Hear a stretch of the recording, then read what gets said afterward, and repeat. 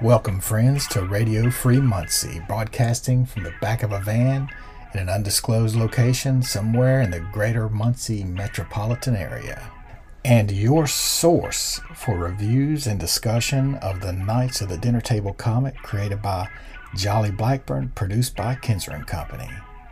So jump onto your Vesper, ride down to the games pit, crack open your dice bag, pull out a character sheet. It's game on.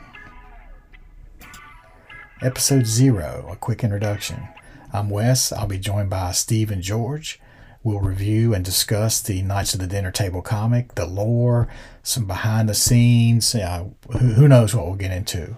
We're going to start with issue number 1, strip number 1, the infamous Lair of the Gazebo.